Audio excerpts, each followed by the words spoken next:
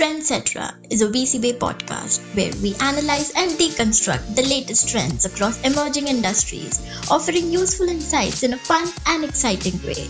Tune in every Wednesday to get your dose of Trendsetra. Over the last few years, there has been a rise in what has become to be known as gigging. Today we will talk about the surge of gig economy in India. The gig economy is defined as the exchange of labor for money between individuals or companies via digital platforms that actively facilitate matching between providers and customers on a short-term and payment by task basis. It is expected that India's gig economy will triple over the next 3 to 4 years to 24 million jobs in the non-firm sector from the existing 8 million.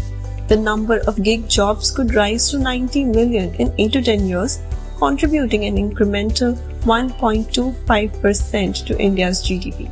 The COVID-19 pandemic forced people to work from home and many even got kicked out of their jobs. However, this led to an influx of gig workers in 2020. With the success of platform-based companies like Uber, Swiggy and Urban Company, many businesses are embracing the gig work culture with open arms. With a rise of independent workers or freelancers in the market, companies are hiring employees for short-term commitments, luring more opportunities for employees. I'm sure you'd agree that it is a common notion in India that if you want a successful career, you should value stability over excitement.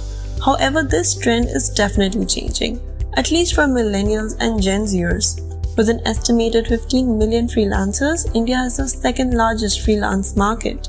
But the Indian freelancing market is still in its nascent stage. Therefore, there is a high growth potential and lucrative options for early starters. So what is fueling India's gig culture? Firstly, it would be a higher learning curve. In terms of demographics, India has a huge young population. Therefore, well-educated millennials looking for job opportunities are ample as well. But the hierarchical and traditional work culture in the country does not grant opportunities democratically. This compels individuals to build their own career path. The second reason would be social acceptance. Indian society is becoming more accepting of the freelancing culture. Millennials are no longer finding the 9-to-5 job attractive. They prefer flexibility and being their own boss. The third reason would be the global work opportunities. Nowadays, there are plenty of opportunities on the internet for freelancers. With increasing digitalization, various freelancing platforms and rapid IT, freelancers can find business opportunities from all over the world. Even companies can save big time by hiring experts for a specific project. It cuts their overhead expenses, produces timely output. Even the money and time spent on interviewing and onboarding permanent candidates and long-term payroll expenses can be avoided. Hiring freelancers is very lucrative for startups as they are often working on tight budgets. The money saved can be utilized for strategic investments.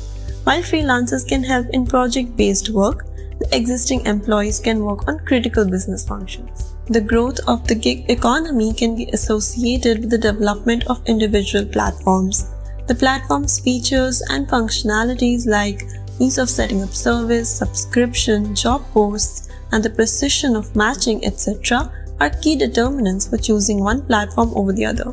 Some of India's freelancing sites are Work and Hire, Youth for Work, Freelancer India, TrueLancer, FlexiBoat, Design Hill, and Pepper, among others.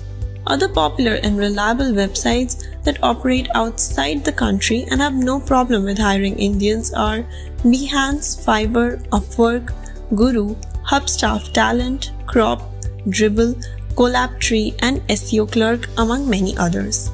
India has experienced significant growth in the gig economy in the last few years. There are tremendous opportunities in this sector for the youth of the country. The gig culture is not limited to just a few sectors.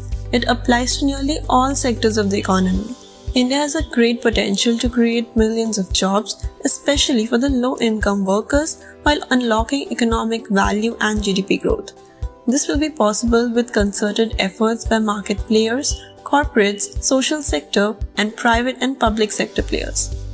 India's gig economy's potential can be unlocked by ensuring that there are relevant regulations and public policies in place for marketplaces to develop. Factors like workplace protection, smooth job search, and workforce development will determine the future of India's gig culture. Thank you for listening to today's podcast. Trendsetra, a VC Bay podcast, is available on Spotify, Apple Podcast, and Google Podcast. So don't forget to follow us on your favorite podcast streaming platform.